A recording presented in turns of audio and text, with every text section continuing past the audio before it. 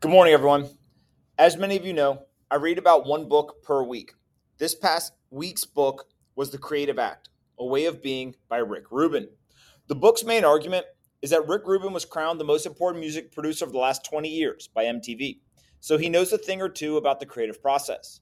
Rubin explains that creativity is not solely reserved for music artists, though. In fact, every single human is an artist. Throughout this book, he defines creativity and details how you can leverage it and what to do if you get stuck at any point. Rubin walks us through his experimentation, crafting, and completion phases while sharing tactical advice on how to improve whatever art you pursue. There are 5 main ideas, or big ideas, that I took out of this book. The first idea: everyone is an artist. We all create things in life. Embrace the act of creating, and you will start enjoying life in a new way. Rubin writes, quote, "Regardless of whether or not we're formally making art, we all are living as artists. To live as an artist is a way of being in the world, a way of perceiving, a practice of paying attention," end quote. Now, you must take the time to practice. You'll improve with more reps. He says, quote, "Living life as an artist is a practice. You're either engaging in the practice or you're not. It makes no sense to say you're not good at it. It's like saying, I'm not good at being a monk. You're either living as a monk or you're not," end quote. And the more time we invest in the ability to recognize greatness, the better we'll become at allocating our time and attention. This was fascinating. So he says, quote, "If you make the choice of reading classic literature every day for a year, rather than reading the news, by the end of that time period, you'll have a more honed sensitivity for recognizing greatness from the books than from the media. This applies to every choice we make, not just with art, but with friends we choose, the conversations we have, even the thoughts we reflect on. All of these aspects affect our ability to distinguish good from very good from great. They help us determine what's worthy of our time and attention," end quote. Okay, second big idea. An idea will come into existence when its time has come. The person who brings the idea to life is not nearly as important as the idea turning into reality. Now, I really do believe this. So Rubin writes, quote, "If you have an idea you're excited about and you don't bring it to life, it's not uncommon for the idea to find its voice through another maker. This ain't because the other artist stole your idea, but because the idea's time has come," end quote. When an idea's times come, it will always be a combination of old ideas in a new way. Nothing is new. Everything is made up of the past. He says, quote, "There's a time for certain ideas to arrive, and they find a way to express themselves through us. Art is a circulation of energetic ideas. What makes them appear new is that they're combining differently each time they come back," end quote. Now, the third big idea is that you have to follow your intuition. There will be many people in your life who will try to dissuade you from doing what you want. Hear them out, but be willing to ignore them. He says, quote, "It's not always easy to follow the subtle, energetic information the universe broadcasts, especially when your friends, family, coworkers, or those with a business interest in your creativity are offering seemingly rational advice that challenges your intuitive knowing. To the best of my ability, I've followed my intuition to make career turns and been recommended against doing so every time. It helps to realize that it's better to follow the universe than those around you," end quote. And so then he starts talking about this idea of a beginner's mind. And he says, quote, "Beginner's mind is starting from a pure childlike place of not knowing, living in the moment with as few fixed beliefs as possible, seeing things for what they are as presented, tuning in to what enlivens us in the moment instead of what we think will work, and making our decisions accordingly.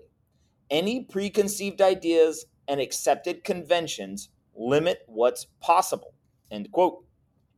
Now, you will doubt yourself along the creative process. That's normal. Realize it's happening and just keep going. And Rubin's great at this. So he says, quote, "Self-doubt lives in all of us. And while we may wish it gone, it is there to serve us. By accepting self-doubt rather than trying to eliminate or repress it, we lessen its energy and interference. We're all different and we're all imperfect. And the imperfections are what makes each of us and our work interesting. We create pieces reflective of who we are, and if insecurity is part of who we are, then our work will have a greater degree of truth in it as a result," end quote. Now, you can stop pursuing the creative path if you don't want to do it anymore. You're always in control. So he says, we are not obligated to follow this calling because we have a talent or skill. It's worth remembering that we are blessed to get to create. It's a privilege. We're choosing it. We're not being ordered to do this. If we'd rather not do it, let's not do it. End quote. All right, idea number 4. Competition is for losers. That is not how you create greatness. This was pretty powerful because I never thought about it this way. So Rubin says, quote, art is about the maker. Its aim to be an expression of who we are. This makes competition absurd. Wanting to outperform another artist or make a work better than theirs rarely results in true greatness, end quote. And so what others see as competition is actually collaboration. Collaboration being a key part. You are working with other people and other ideas. Embrace it. Collaboration, not competition. So Rubin writes, quote, being made happy by someone else's best work and then letting it inspire you to rise to the occasion is not competition. It's collaboration. Nothing begins with us. The more we pay attention, the more we begin to realize that all the work we ever do is a collaboration. It's a collaboration with the art that's come before you and the art that will come after. It's also a collaboration with the world you're living in, with the experiences you've had, with the tools you use, with the audience, and with who you are today, end quote. Okay, idea number 5, rules. Rules are limiting. You should not only be comfortable breaking rules, but you should look for opportunities to do it often. Don't let arbitrary rules kill your creativity. Rubin writes, rules by their nature are limitation. The rules artists learn are different. They are assumptions, not absolutes. They describe a goal or method for short-term or long-term results.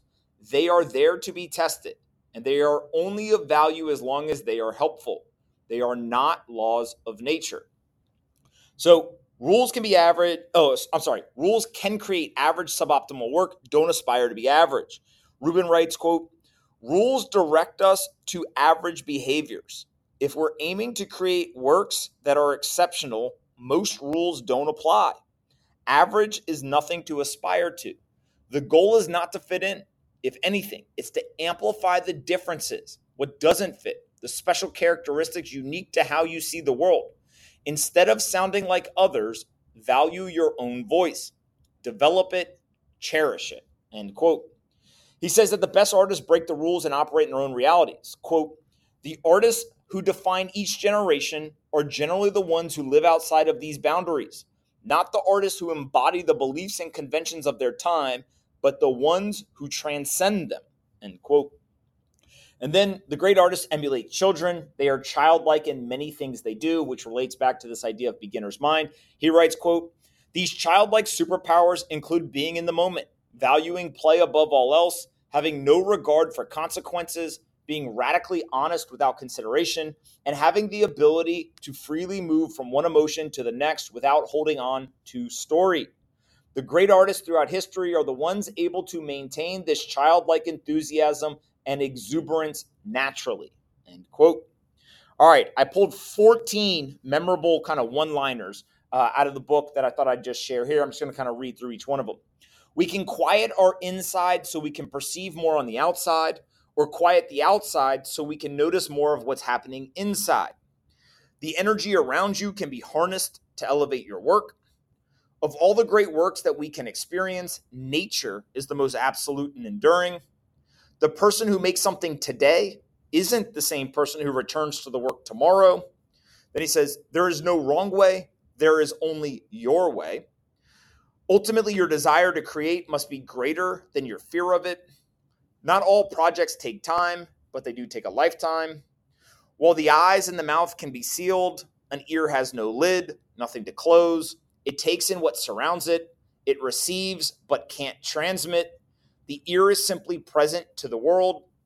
Then he says, innovation through ignorance, basically, again, beginner's mind. To vary your inspiration, consider varying your inputs. To dismiss an idea because it doesn't work in your mind is to do a disservice to the art. The only way to truly know if any idea works is to test it. And if you're looking for the best idea, test everything. Then Then he says, there are countless examples of imitation turning into legitimate innovation. He says, remember that commercial success is completely out of your control. And then lastly, volume does not equal value. Thought that was great.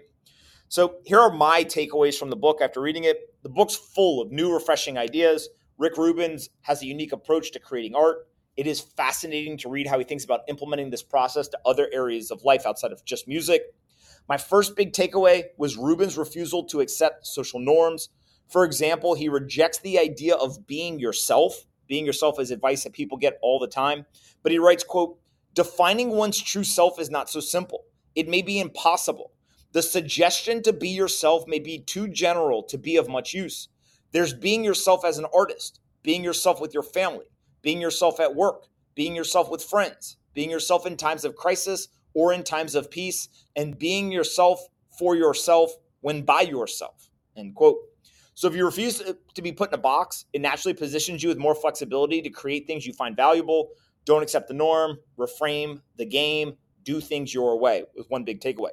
A second big takeaway was Rubin's fascination with open-mindedness, curiosity, and the beginner's mind. I've mentioned it a couple times already, but he talks about these concepts throughout the book.